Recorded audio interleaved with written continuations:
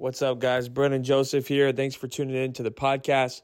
This past week, we had my friend Jonathan Stamper in the house. It was incredible. I really believe he brought a message that is prophetic to our generation about standing firm in the truth of the gospel.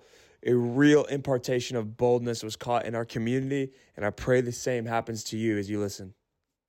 We got some work to do tonight, and so I'm going to ask you real quick to turn in your Bibles to Galatians 1.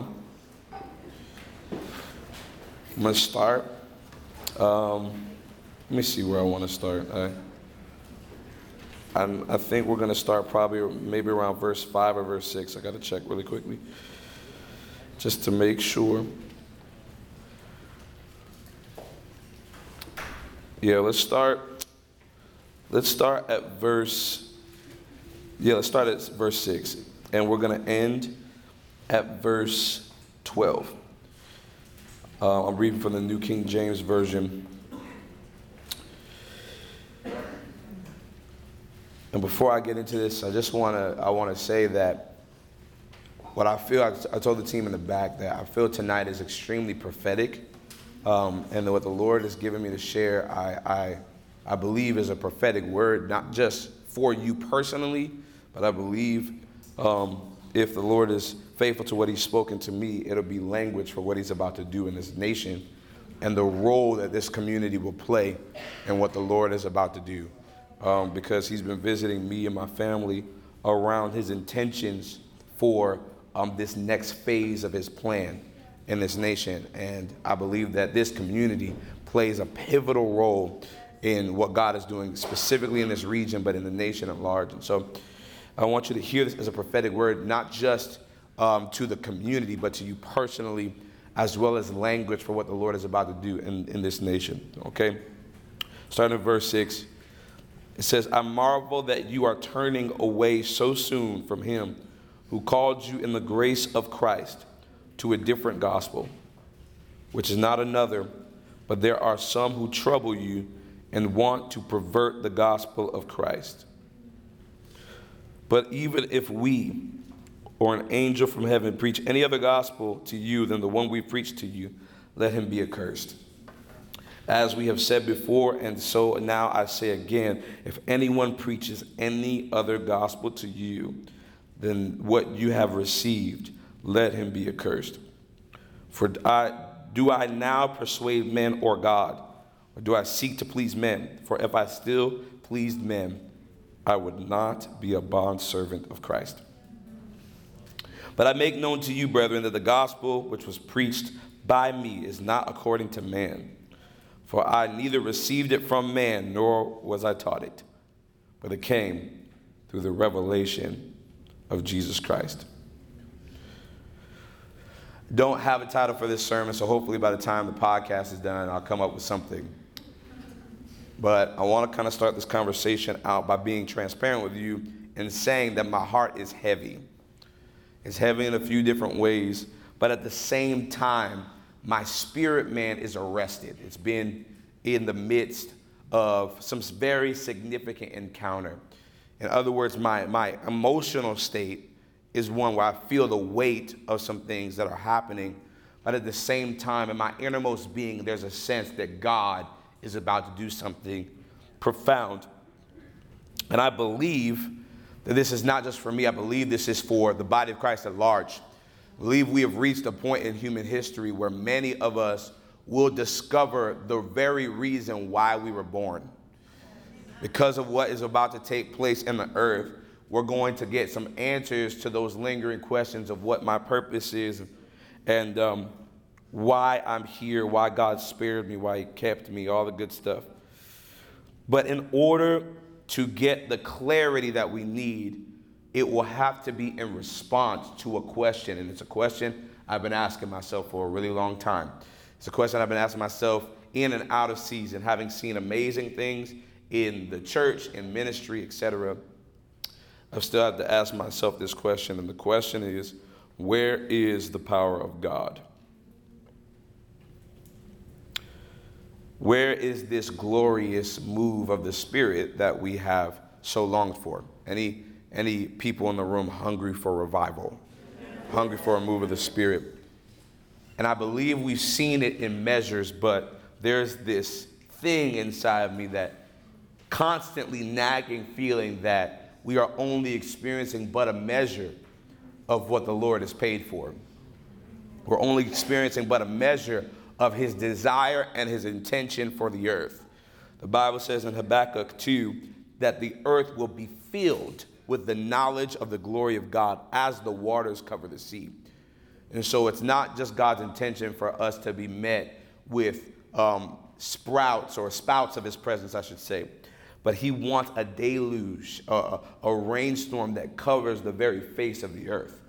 And that being said, it requires something. When I look throughout the book of Acts, there is a power that I see active and alive in the church that in many spaces and places, not here, but in many spaces and places, even throughout America, I see is lacking. There is a promised measure that has been absent the church for far too long.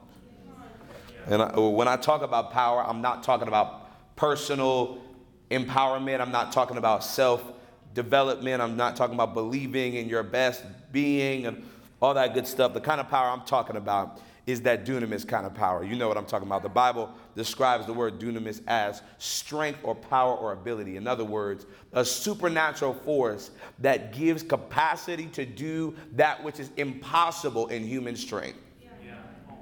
There's a power source that makes demons tremble.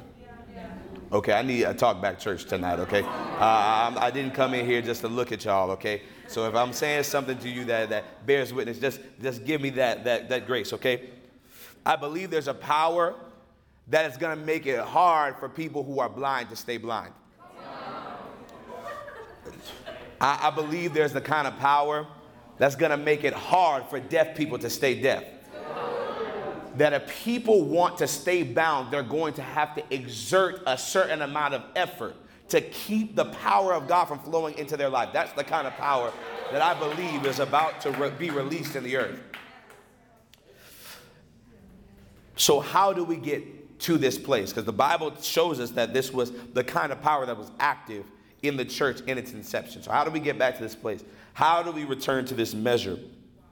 There really is only one way. And if you want to see the power of God, you've got to take this route. There are no alternative routes. There are no shortcuts or anything like that. If you want the power of God, this is the way. You have to have the Holy Spirit. I want, again, this is important. Some of what I'm going to say is going to seem simple, but I want you to hear it with fresh ears. The Holy Spirit, I believe, has been treated in the church in many ways, and this is going to sound like a funny phrase, but he's been treated like the ugly stepchild of the Trinity. The one that we don't fully understand, that we're a little bit, we have a hard time with, so we kind of tell them to stay in the corner, but he's not the ugly stepchild of the Trinity. He's God. In fact, he is the greatest measure of God that we are experiencing in this current time. We're living in the reality of what Jesus has done, but the presence of God active and alive in the earth is the Holy Spirit. And he's been necessary not just now, but since the beginning. How do I know? The Bible tells us that Adam, the first human being ever created, didn't even come to life until the Holy Ghost entered the picture. How do I know? The Bible says that Adam was formed, the first man was formed, but he had no life. And it wasn't until the Lord breathed upon him, the Hebrew word being ruach or breath, another name for the Spirit of God. That's when he became a living soul. In fact, we know the Holy Spirit is necessary because the Jesus that we worship did not raise himself from the dead. Come on, I feel the Holy Spirit on this. The Bible says that the same Spirit that raised Jesus Christ from the dead dwells in you. Which means the Holy Spirit that is present in this place right now is the same Spirit that walked into a grave in a garden, saw a body that was decaying and demoralizing and becoming less than flesh, and started to envelop that space until sinews joined with sinews and bone began to join with bone once again. And the Savior that was crucified only 3 days later took another breath on the other side of death. That's the Holy Spirit that's present in this place. And that's the Holy Spirit that we have to adhere to if we're going to see the power of God in our lives. Now, if Jesus needed the Holy Ghost, what makes you so special that you can do your ministry, that you can do your personal Christianity, that you can do family, that you can do school, that you can do anything without him? If the very Savior of the world, the one who was perfect in all of his ways, never sinned, never thought about sinning, that one needed the Holy Ghost, then what makes you think that you're going to get through this life without him?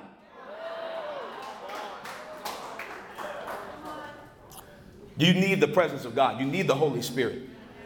You need the person of the Holy Spirit active and alive in your life. And we need the Holy Spirit to lead the church. This isn't even in my notes, but I feel this from the Holy Spirit. The book of Acts, actually, that's not its full original name. Many people believe the book of Acts is named the book of the Acts of the Apostles. But that is also incorrect. Because if it was the Acts of the Apostles, it would be a man-centered story. So we try to figure out who's the main character of the book of Acts. Is it Peter? Is it Paul? Is it John? Is it whoever? But the original name of this book is actually the Acts of the Holy Spirit through the apostles. The book of Acts, or the progenitory place where the church was born, is actually the story of the Holy Spirit. We are living in the narrative of the Holy Spirit on the earth. We are living in the story of the Holy Spirit that bears witness to the Son of God. And so, if we're going to see the Holy Spirit active and alive in our lives in a fresh way, we've got to recognize that there are ways to unlock new realms of his presence, new capacities of his presence in our lives. How many people can say that they want more of the Holy Spirit in their life? Anybody feel like you don't quite have all that's available for you? How many people know that there's more that's active and available for you to receive in your life through the Holy Spirit? There are ways to unlock new realms of his presence, and there are a lot of people who will teach you a lot of things, and some of them are true. But there's one specific way that I feel is so important to highlight tonight, which is the heart of the burden that the Lord has arrested me over in this past season. The number one way to unlock a greater measure of the Holy Spirit in your life, and another way to preserve a move of God, to produce and to preserve moves of God in your life and movements and communities, is through a commitment to the gospel of Jesus Christ.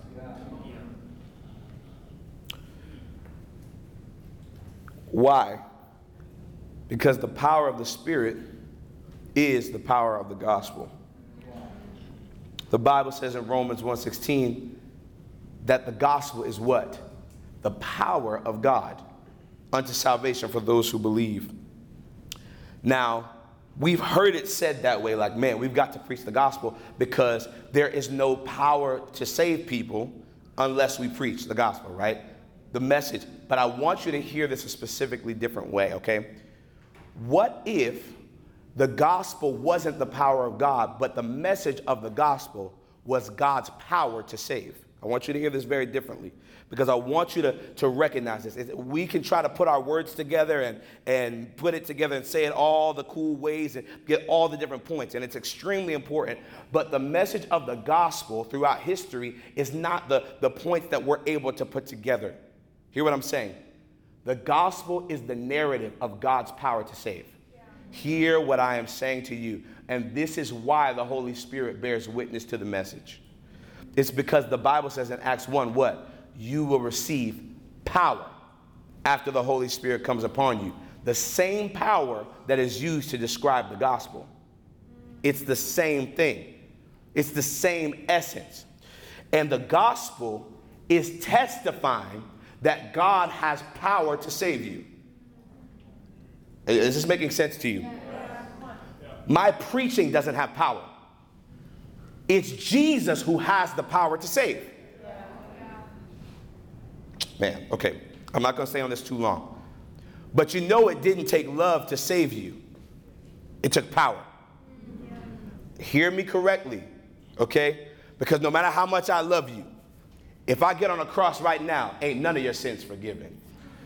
Oh, y'all missing me. It doesn't matter how affectionate I am towards you. It doesn't matter how many coffee hangouts we've had, how many football games we've watched. If I suffer for you, it ain't doing nothing to erase your sin. It took power to do that. Okay. And the hope of the world is not just that God is affectionate toward them, but it's that their sin is no match for the power within his blood. So saying the gospel is not the power. The message of the gospel is that the Jesus we're preaching about has the power to save you. That your sin is not more powerful than him. That your shame is not more powerful than him. And when this message is preached, the Holy Spirit begins to bear witness. He begins to release the power of God into our environments. Is this making sense to you? Do you know how much the Holy Spirit loves the gospel? I don't think we think about these things. We think about like the persons of the Trinity as though they're these fragmented individuals. But the Bible says that the Holy Spirit was only committed to confirming one message. He's only committed eternally to the confirmation of the message of the gospel. And the way he does it is through signs and wonders. The book of Mark says this in Mark 16. After we get the Great Commission, what does it say? That the apostles went out preaching, and the Holy Spirit confirmed their word with what? Signs and wonders. The Holy Spirit loves the gospel so much that miracles start breaking out whenever he hears it. Oh man, okay. Y'all not hearing me. The Holy Spirit loves the gospel so much. And when you start talking about Jesus and that cross and that blood and that crown and those thorns and those whips and the beating and the battering and the bruising and the burial and the resurrection, when you start talking about that gospel, the Holy Spirit starts getting excited and saying, I got to do something. I got to do something. I got to do something. I got to do something because I can't help myself. I love this message. Okay. And the Holy Spirit loves it so much that he breaks out in power to make sure people believe it. Oh, man. Oh, I feel the Holy Ghost in this room tonight. I'm trying to tell you something. If you want to see power in your life, stop trying to preach your testimony alone. Stop trying to preach your favorite new revelation and the last self-help book that you read. You need to commit to the God. Okay. All right. It's fine. You've got to commit to the gospel. And I know I'm at every heart, so y'all don't think that, y'all think, oh yeah, we got that covered. I appreciate you, and I understand, because the leadership here has done an amazing job of cultivating a gospel culture. But the reason why this is important for you is because we're about to enter into a phase of human history where there is going to be great warfare against this message. And you've got to be assured that you understand and are committed to the truth of the message over just the points of it or over just kind of the overview of the message. Is this making sense? And so you may have heard it. For some, you may have preached it. You may have an overall understanding of it, but I believe tonight the Lord is inviting us to make a fresh commitment to the truth of the gospel. This revelation of the Holy Spirit's love for the gospel actually reveals the enemy's primary strategy for our day. Because if the Holy Spirit confirms the gospel with signs and wonders, and the devil obviously doesn't want you healed, he doesn't want your family free, he doesn't want generational curses to be broken, he doesn't want Michigan to be saved. He knows that if I want to try to restrict the move of the Spirit, all I've got to do is get people to stop committing to the gospel. And this seems rudimentary, but you'll understand why this is significant in just a minute. The Bible talks about the preservation of the truth of the gospel. And I believe that we are in a day where the gospel truth must be preserved. There's a lot of people who are preaching, there's a lot of people with gifts and graces, but the true nature and essence of the gospel has to be preserved. And there are people who have to take up the mantle to say, I will not allow a perverted gospel to be exalted in my generation. I will not allow a contorted gospel to be exalted in this generation. I believe the Lord is not just raising up preachers of the gospel, he's raising keepers of the gospel. Man, Paul describes it as a steward of the mysteries of God, which means you've been entrusted with a message and you are going to be held accountable to how that message was disseminated in your generation. You're going to be held accountable, not whether people necessarily repent, because if you preach it, that's your responsibility. People getting saved is between them and God. But you will be held responsible for the deceptions that you permitted in your generation. I know this is a hard word, but I'm telling you, the Lord's been burdening me about this. He's calling people to be stewards of the gospel, to be preservers of the holy message, the sanctity and the integrity of the message until everyone is heard. And this leads us to the scripture that we're reading tonight, where Paul is dealing with the Galatian church about this very issue. And you'll see as we have a conversation tonight that this is not just an issue for the Galatian church. We are living in this problem currently in the American church. Okay? I'm going to try to do my best to be polite with this, but I feel the zeal of the Lord. So I'm just going to say what he tells me to say. Is that okay? Galatians 1 verse 6 says, I marvel that you are turning away so soon from him who called you in the grace of Christ to a different gospel. What you've got to understand is that we are in a cultural war right now. If you are familiar with what's happening in our country and its social state and its political state, you'll realize that we're in a war. And we often think that the war is one of a political nature. We think that the war is a social or even an educational war. But this war is primarily against the gospel. And we don't realize this because a lot of times as Christians, sometimes we try to kind of distance ourselves from it because we don't necessarily know how to respond to it. But the Lord has been inviting me in this past season to kind of get an awareness of the social conversation of our day. And he's been revealing to me the ideologies that have been exalting themselves against the knowledge of our God. And the warfare that we have to prepare ourselves for, especially as those who are believing for gospel movement. What I'm about to say will bear witness with some of you because I believe it's the truth. And if it's true, I just want y'all to verbally affirm it in some way. It feels like we're living in a culture today that is so riddled with deception that the very moment that truth is spoken, it is translated as an attack. It feels like it's impossible not to offend people unless you just full-blown lie. You just have to lie to people, or else you're oppressive, or else you're hating. Am I the only Christian in here who's felt this? That you feel we feel a pressure to cave to this societal pressure to change standards, to change beliefs, to change truth. And the Bible promises that these days would come. And this means that those men and women who are wild enough to commit to the truth are actually committing one of the most courageous acts that can be committed in our generation. Not just to say truth or think truth, but to commit to the truth. And this is the key thing to understand because, again, we could talk about different social and political issues, and I have no interest in that tonight because that's not what my objective is. But I want you to understand that every war against truth is not a war against an ideological position. It's not a war against a theological position. It's not a war against a political party. It's not a war against some kind of educational system. It's a war against the man. What is the name of Jesus as a portion to the book of John? He has many names, but one of the most famous is he is the way, the truth, and the life.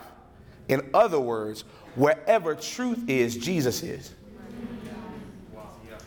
So where there's a war against truth, it's actually a war against Jesus himself. Because he is truth. Truth is not information. Truth is a man. And when Jesus is revealed to us in his glory, we are having an encounter with the truth. We're not just having an encounter with love. We're having an encounter with truth. We're not just having an encounter with glory. We're having an encounter with truth. Not just facts, but truth. And this is so important. Because we have created a system of belief where truth and love need to be balanced between each other. And I'm going to talk about this a little bit more tonight, but the Bible never told you to balance truth and love. The Bible says to speak the truth in love. In other words, truth is found in love. In other words, if there's a version of love that you have accepted that denies the truth, it is not love at all. You are never supposed to be doing this dance trying to balance love and truth. It is unloving to lie. Man, no matter how much people want you to, no matter how much people cry when you won't let them lie to themselves, it is not loving to lie. You can only love people when you're committed to the truth.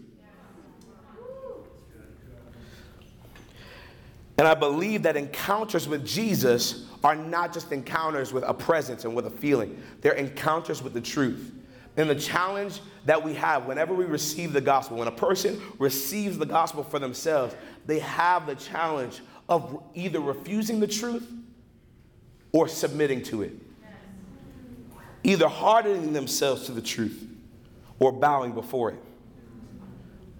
Because everybody has experiences with the truth in their own ways, but it's a matter of whether we'll submit to it or not. But the truth is found most clearly in our generation in the message of the gospel.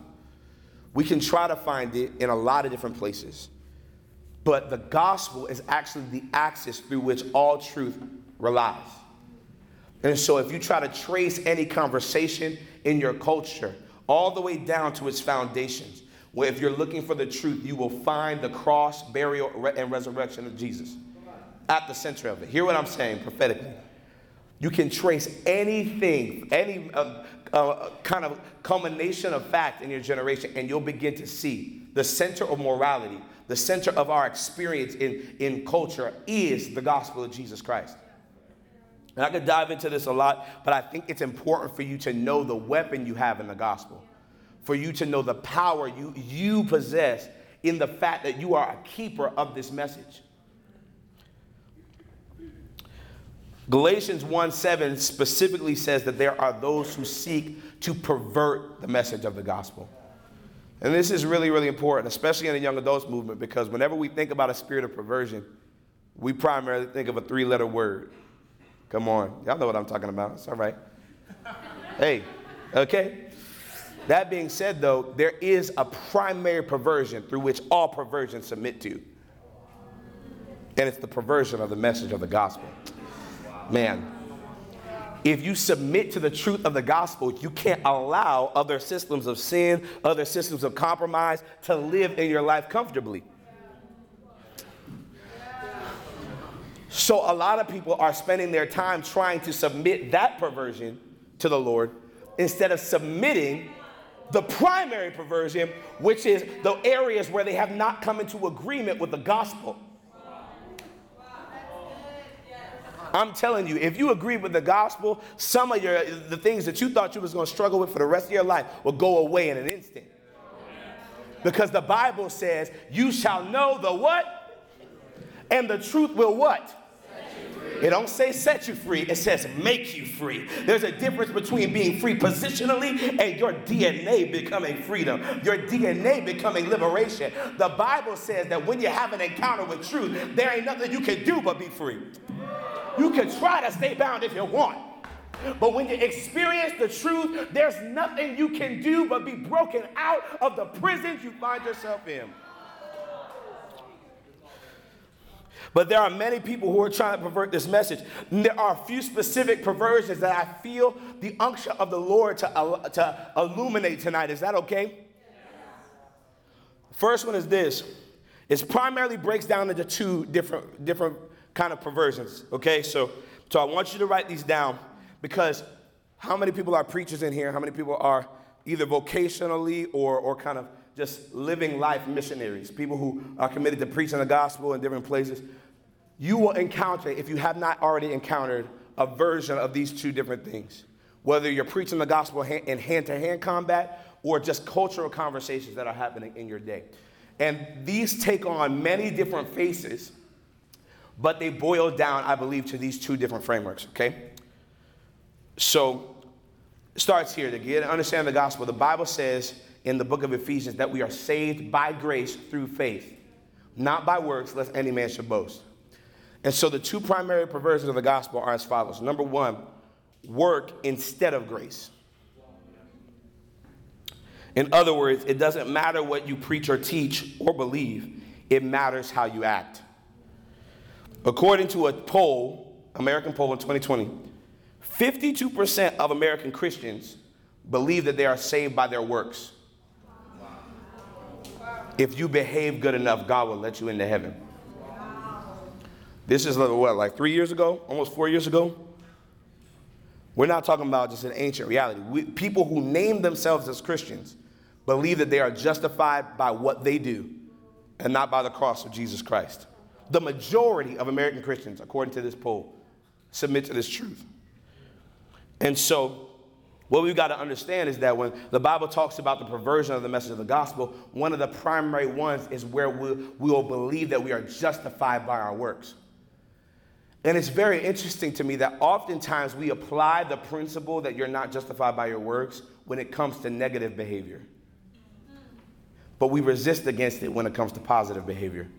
I'll use an example that may be a tad bit controversial. There's a person who is a well-known minister who passed away recently. And I've been having several different conversations with different people where they've said that they believe he is in heaven, despite the fact that he denied some of the primary tenets of the gospel, because he was so nice to people. And he fed the hungry and he clothed the naked, and he was just the sweetest person you'd ever meet. And so why would God not let him into heaven? And we think that this is a moral message, but it's actually a war against the gospel.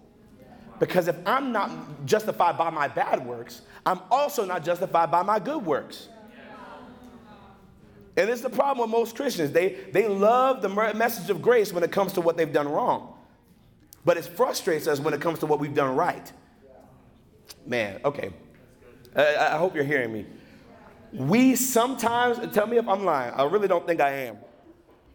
So we'll start out going to the altar like, man, I just know I'm a sinner in need of a Savior. But once you start getting your life right, you start getting stuff fixed and start getting stuff together, you start getting mad at God when you don't start experiencing some of the results that you feel like you need to experience immediately.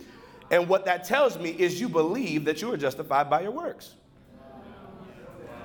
You believe God owes you something because of how well you behaved.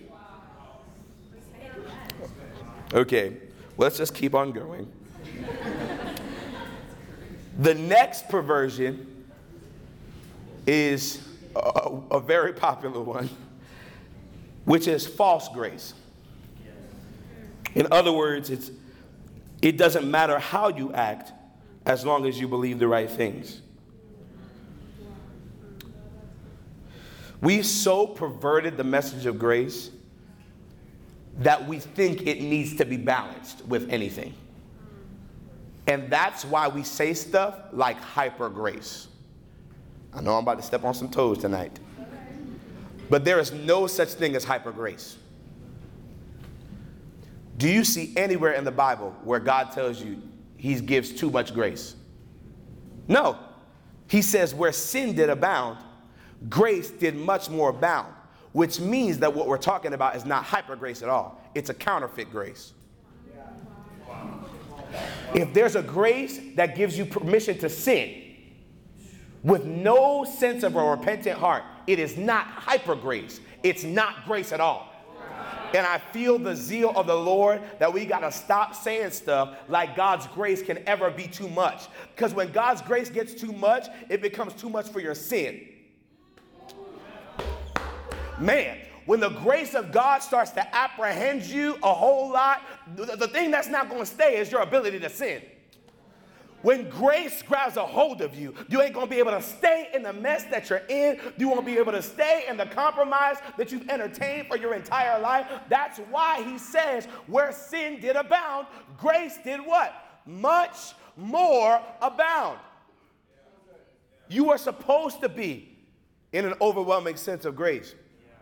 But the issue is we've been calling something grace that is not grace because it's giving us permission to sin. And the Bible actually says that those who do that have actually insulted the Spirit of grace. Another way it says it is that it's treated the blood of Jesus like it's a common thing. And I believe that the Lord is jealous for his message tonight.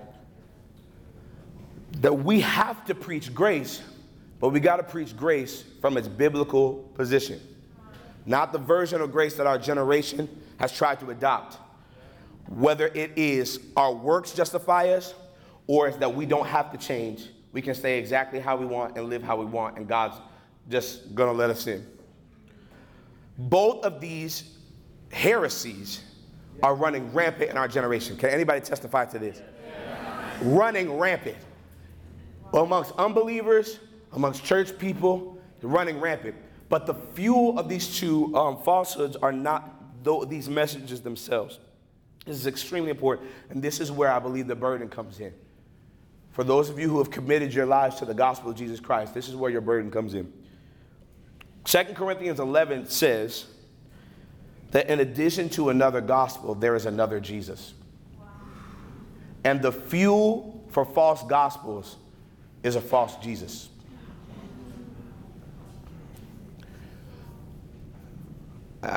This is extremely important. I say this with the fear of the Lord. Every false gospel is empowered by a false Jesus. You cannot look the real Jesus in the face and come away with a false gospel. Because it's the testimony of his life, burial, and resurrection. If you come away from an encounter with Jesus with either one of these gospels, then the Jesus that is trying to apprehend your life is a false one. Because the real Jesus doesn't need you to justify yourself. But the real Jesus has jealousy for you to behave in a way that reflects your love for him. And in this generation, in every generation, every Christian minister, every believer, every unsaved person will have to make the decision of which Jesus they want. Do you want the Jesus of the Bible? Or do you want the other Jesus? And this Jesus ultimately is summed up in a Jesus that is made in our own image. The perfect picture of this is found in the book of Matthew. It's a famous story that's often told during Easter time. Jesus, when he's in his passion story, Pilate brings him up before the people. The Pharisees are present. And he's pitted up as an option for release between himself and another man. Does anybody know who that man is? Somebody said it. Say it a little bit louder. Barabbas, yes. But there are certain translations of the Bible, and this might trip you out, where his full name is actually described. And Barabbas is actually his last name. Do you know what his first name is? Jesus. Barabbas' life was described. He was a notorious prisoner. He was a thief. Who else does the Bible call a thief?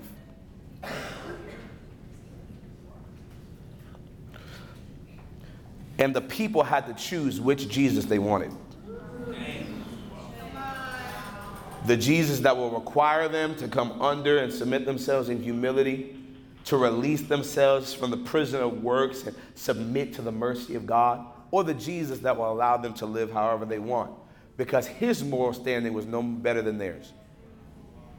You ever thought about why they would let a notorious criminal out instead of this nice prophet? Even if they didn't believe he was the Messiah, why would they let him out?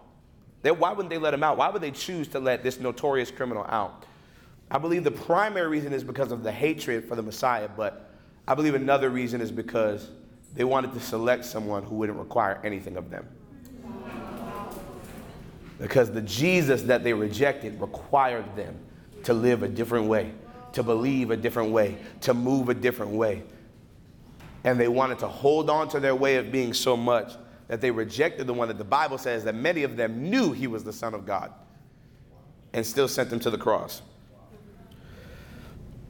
I believe that this is what's taking place in our generation right now.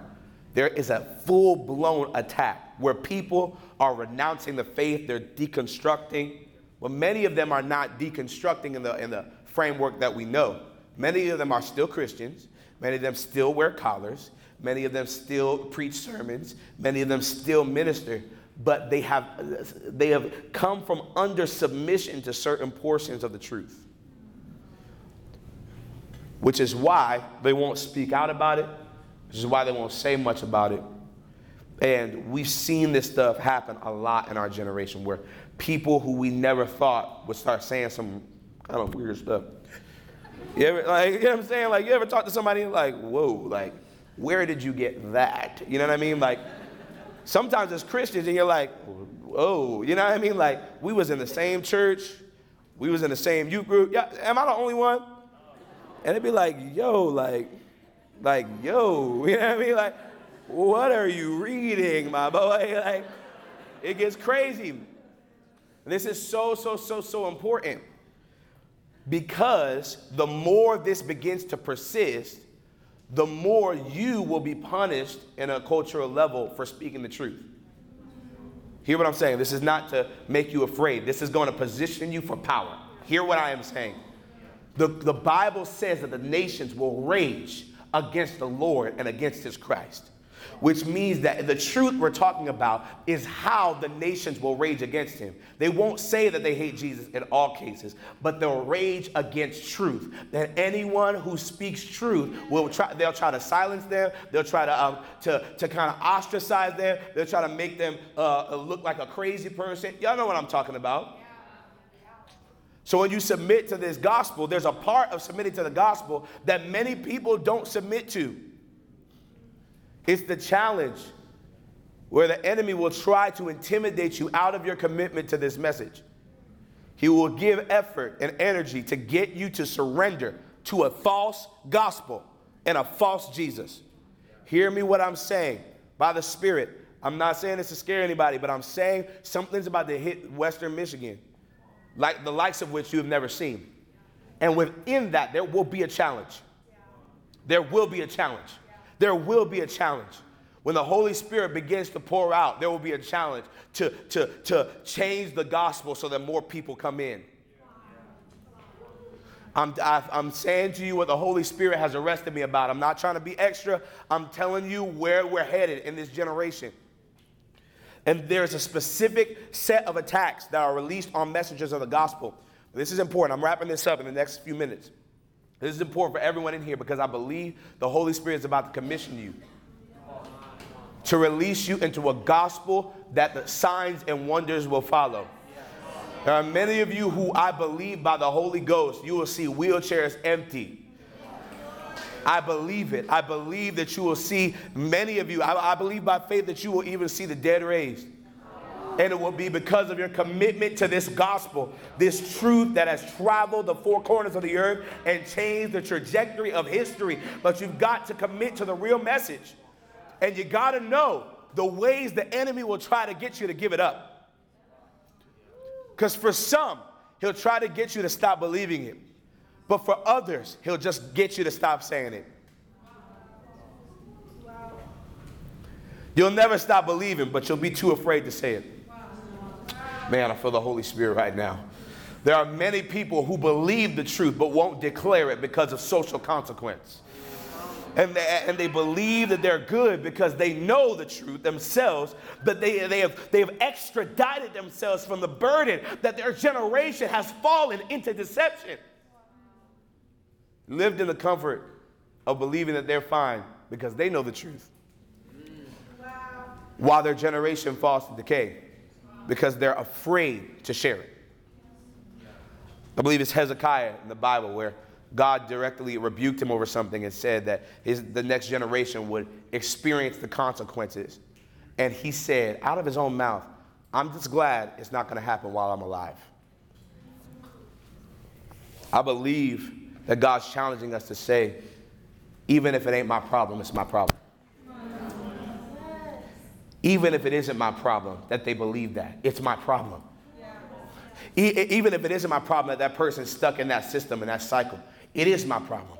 Because I have the message that carries within it the power to heal, the power to save, the power to deliver. And my commitment to it could be their deliverance. So these are the primary two ways where the enemy will try to attack you. And these are biblical, and I'll explain why. The first one is the fear of man.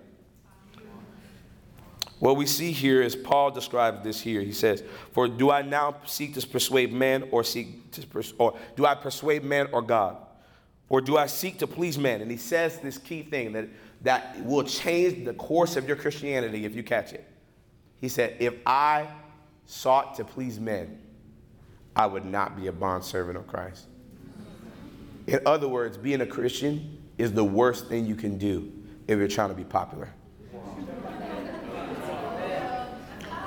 Being a real Christian is the worst way you can try to get fame and influence in your generation. Being a Christian is the worst way you can try to spend the rest of your life making other people happy. Because the cross itself will require you to offend people at times. It will require you to do things that people do not understand. It will require you to say things to people that they do not want to hear. Well, Paul said, if I was in this to please people, I would have chosen the wrong career. And I believe it would set a lot of Christians free if they realized that pleasing people was not a part of the job description. People being pleased with you is not part of the job description. I feel this for some people in this room. Your parents being pleased with you is not a part of the job description. There are people in other nations whose parents have said, if you come home, we'll kill you because you decided to follow Jesus. But the Bible says, if you don't hate mother and father for my sake, you're not worthy of me. Doesn't mean you have to be disrespectful to your parents. That's not what I'm saying at all. But some people are going to have to make a decision tonight. Will I be loyal to Jesus, or will I be loyal to the plans that other people have made for my life? But the gospel will require you to offend some people. And the way the fear of man attacks you specifically is that the spirit of intimidation will try to get you to believe that you'll suffer unnecessarily, that you'll experience brokenness for saying yes to Jesus. Try to get you to be so afraid of what your life will become if you fully surrender to him.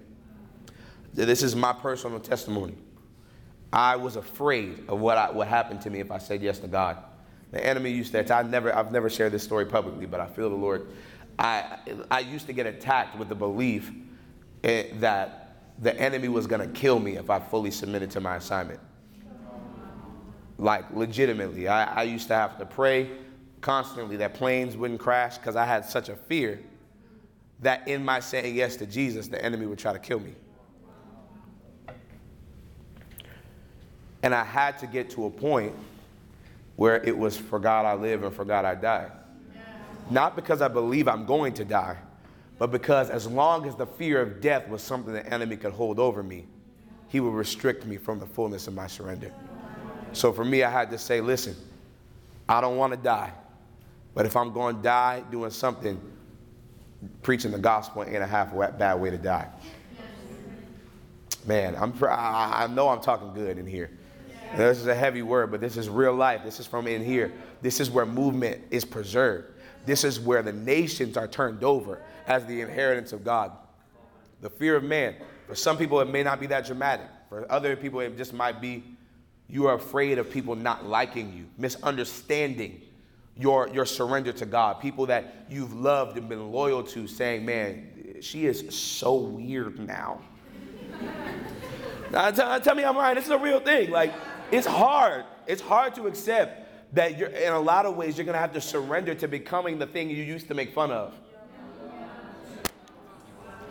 Any church kids in here know what I'm talking about? I used to make fun of people like me. And one of the biggest barriers I had to accept was I'm going to be the butt of the joke now. Man, I know I'm telling the truth. Saying yes to Jesus was going to cost me my pride. It was going to cost me the fear of losing influence with people. But the second way, and this is really, really important, and this is one that we do not explore often enough in our generation, but I believe for some people, this is going to be deliverance for you tonight. The second way the enemy tries to intimidate you out of commitment to the message is through shame. This is why in Romans 1, Paul says what? For I am not ashamed of the gospel of Jesus Christ. For it is the power of God unto salvation for those who believe. He could have used any word. But he used that word specifically because there was a temptation in his generation to be ashamed of the gospel. To be a Christian who is ashamed of the message. And I believe, and hear me in the fear of God. I'm saying this because I heard the Holy Spirit say it. There are many people in our generation who carry shame over the gospel. And the reason why I know they carry it is because they feel such an obligation to edit it. Have you ever thought about, how do I say this? Have you ever thought about the fact that heaven doesn't apologize for God's wrath? But we feel the need to apologize for it, as if it's his character flaw.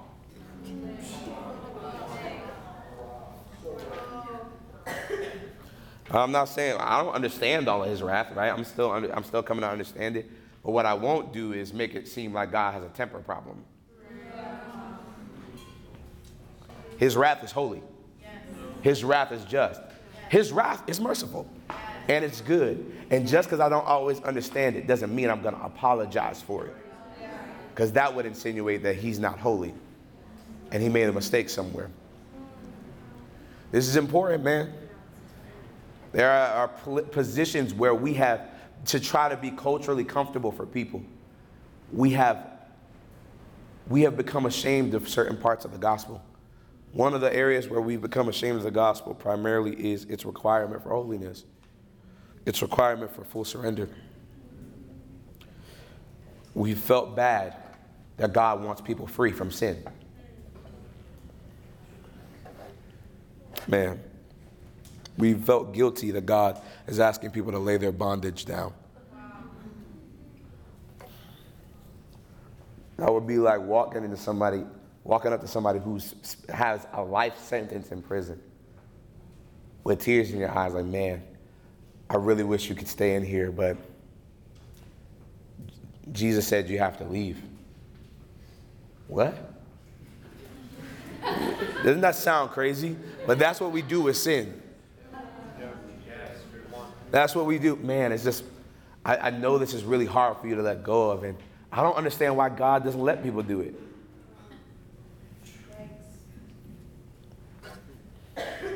I'm saying this in the fear of the Lord, guys. I promise you, I'm not just trying to be extra. I believe the Lord is saying, will you choose to not be ashamed of me? Not just will you say points, but will you choose to not be ashamed of me? Will you not try to cower when your culture tries to get you to be ashamed of me? Because I wasn't ashamed of you. I'm not ashamed to call you my son. I'm not ashamed to call you my daughter. I'm not ashamed to call you my bride. Will you be ashamed of me? Will you be ashamed of me when your culture tries to get you to say, man, how could a loving God send people to hell?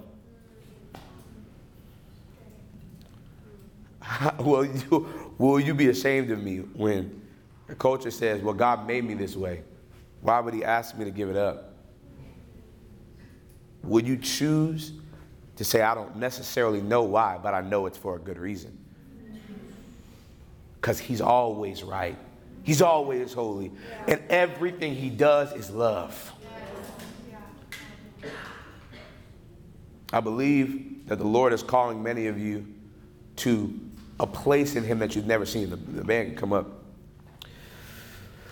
Because this gospel will only go forward in the fullness of its power when a people adopt a boldness that says, no matter what I lose, no matter what people think of me, I'm committed to this message, the full message, the real message. The gospel presentation that was given tonight was phenomenal because it didn't leave anything out. Wasn't afraid to tell people they needed to repent. And I just believe that tonight God is calling many of you to be carriers of the gospel. And his power is going to flow from it. And this is how you do it. Because the apostles in the book of Acts experienced the same challenge. And I don't know where Max is, but if at least Max can come up, I just feel the Lord's going to start visiting some people right now. The apostles were faced with a very similar threat, where the Pharisees that obviously didn't enjoy the message of the gospel going out threatened the apostles in ferocious fashion, threatened them in all different kinds of ways and said, you can't preach this message anymore. And they basically said, whatever you do to us is between you and God, but all we can do is testify of what we've seen and heard. Right. Now imagine if somebody had literally threatened your life or your freedom. You know how much boldness it would have taken to say that in response? But then they go back to the house with all the homies, where everybody's praying. And they begin to pray. And in their prayer, they don't ask for understanding. They don't ask for empathy. You know what they ask for? They ask for boldness. Somebody who looked the law in the face and said, I refuse to stop saying the name of Jesus. Doesn't sound like a person who needs boldness. But even they knew, for this next level of what we're about to step into, there's some fear in here that I got to lay down. There's some difficulty I have with certain parts of the gospel that rub people the wrong way that I got to lay down. Not because I understand it all, and not because it's going to make my ministry big, but because he's worth it. Because he's worth it. And the Bible describes it this way, that they asked the Holy Spirit to grant them boldness to declare the word of the Lord in a greater measure, and that signs and wonders will be wrought forward through the servant Jesus. And the Bible describes it this way, that as they prayed, the place where they were standing was shaken, and that they were all filled with the Holy Spirit, and they began to speak the word of God with boldness. They didn't even ask for people to get saved because they believed in the message. They asked for the boldness to preach it the way it is. They asked for the fear of God to say it, because they knew if they had the courage to just say it, people would get snatched out of the bowels of hell. They knew that if they just had the courage to say it, people would get healed, people would get delivered, people would get set free. The issue wasn't with the gospel, it was with their boldness to share it. And I believe tonight that same Holy Spirit wants to preserve the very move of God that he has authored in this place and throughout the nations of the earth through a commitment to the bold proclamation of the gospel to a generation who is raging against the Messiah, who is raging against the Son of God. Jesus is looking for a generation who will say, I don't care if you hate me, I don't care if you spite me, I don't care if you unfollow me, I will preach the gospel of Jesus Christ. And if I live, I live, and if I die, I die. Whether I die physically or I die socially, let it happen if it's for his sake. Oh, man. I feel the Holy Spirit so strong in here because he's apprehending many of you. He's saying that if you'll let go of the fear of preaching this gospel, you'll watch how other fears disappear from your life. The personal shame you carry over your sin is not because of your sin, it's your shame over the gospel. If you celebrated the gospel, you'd celebrate the work of Jesus in you, and you'd stop feeling like you had to be perfect in order to be qualified for heaven. Most of condemnation, man, I feel the Lord right now. He's ministering to people. Condemnation is shame of the gospel. Because you are ashamed of the fact that you need the blood of Jesus. Oh, Jesus, I feel the Lord right now. Don't be ashamed of the gospel. Don't be afraid of the consequences of preaching it. Say yes. And I believe that what we're witnessing right now is only a tithe of what the Lord is about to do.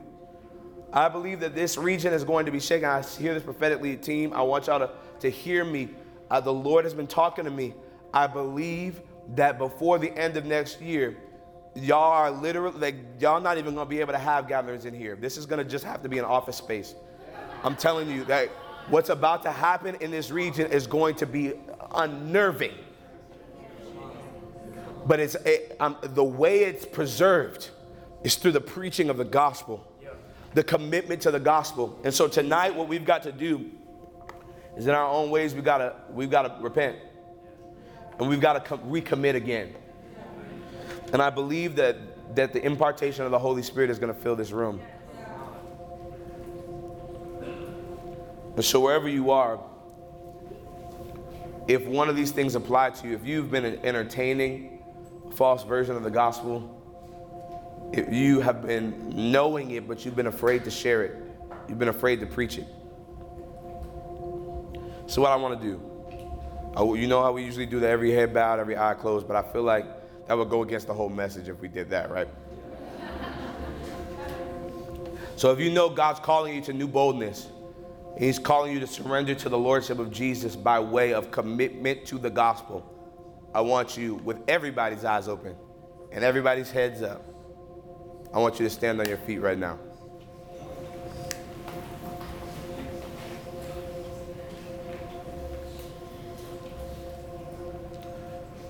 Wherever you are, I just want you to lift your hands.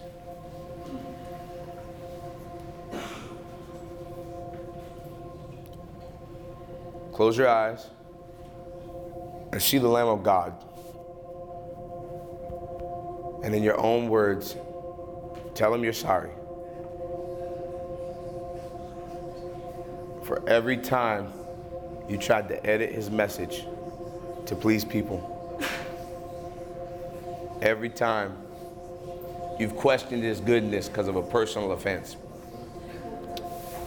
Every time you've wrestled against the blood because you didn't want to have to be the one that needed it. You were fine with other people needing it. But when it came time for you to need forgiveness, it was difficult. I want you to say sorry. I want you to get religious.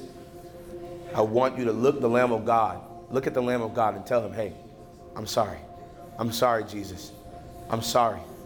I'm sorry. If it's for the fear of man, I want you to tell him, I'm sorry for entertaining the fear of man. I'm sorry for not preaching because I was afraid of what people were going to think. If you, in humility, if you know that there are parts of the gospel that because you do not understand them, you've entertained personal shame over them, I want you to repent to the Lord right now. Tell him, look at the Lamb and tell him you're sorry.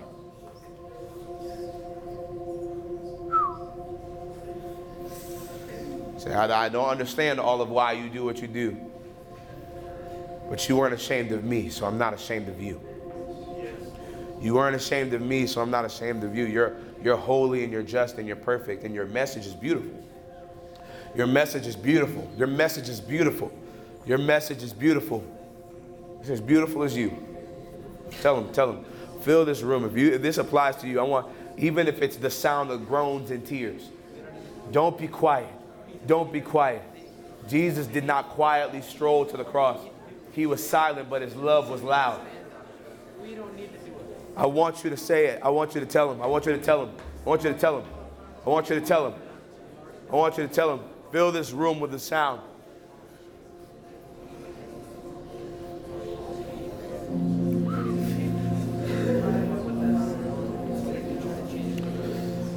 As you're there, I want you to do this.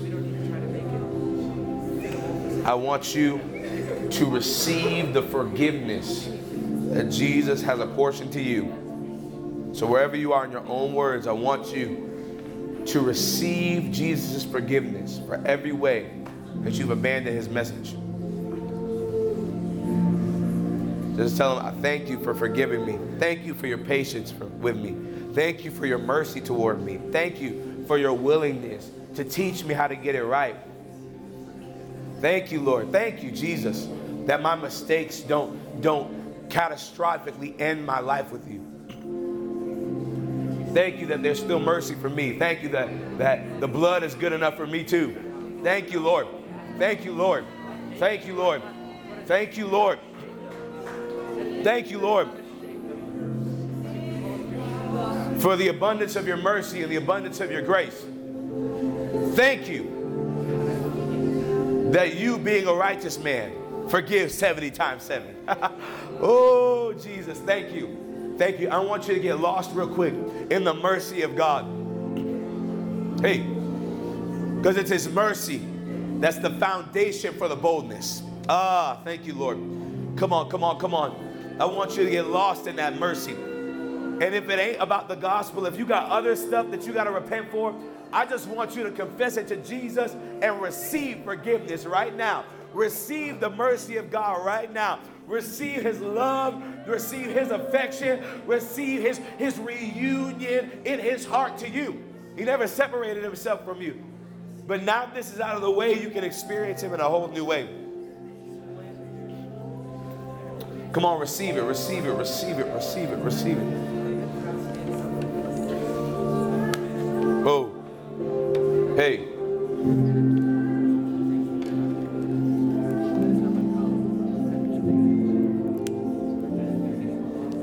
Oh. Brendan, Kylie, I feel, y'all keep going here. I feel something's about to happen in this region that's going to require this, you guys and this whole team to step into something totally new. And that what's been happening, it's a foundation laying. But I'm telling you, something is about to break out like you guys have never seen. And you've been preparing for it because you've seen it. You know that this is only a portion. But I'm telling you, some wild things are going to happen. I literally see where news media in this region is going to start tracing these gatherings. And there will be an attempt from culture to try to get you guys to say stuff and try to get you to get, but there's a boldness he's placed in you that you're ready for, that our generation is going to hear. I even specifically for you, Kylie, I hear that our generation is going to hear the unadulterated gospel of Jesus Christ in a really, really, really unique way. I believe it's even specifically apportioned to womanhood and motherhood. And there's going to be something he places on you to radically declare the gospel of Jesus Christ, to take an axe to the war against true femininity in our generation. I believe this. So heavy. And I believe that as you guys step into this, you're going to watch the power of God break out in ways that are going to be hard to even explain. I'm telling you, the whole team, and all of you guys who are committed to this message and this movement, you're going to watch some wild stuff happen in your life. But it's going to happen on the other side of the yes you're about to give to God right now. And I'm telling you, when you say yes to him to this, when you say yes to him to this, the Holy Spirit is going to shake this place. Oh, Jesus. Hey, the Holy Spirit is about to shake this place. And new assignments, new vision, new resources, new authority is going to hit your life on the other side of this yes. So wherever you are, lift your hands to Jesus.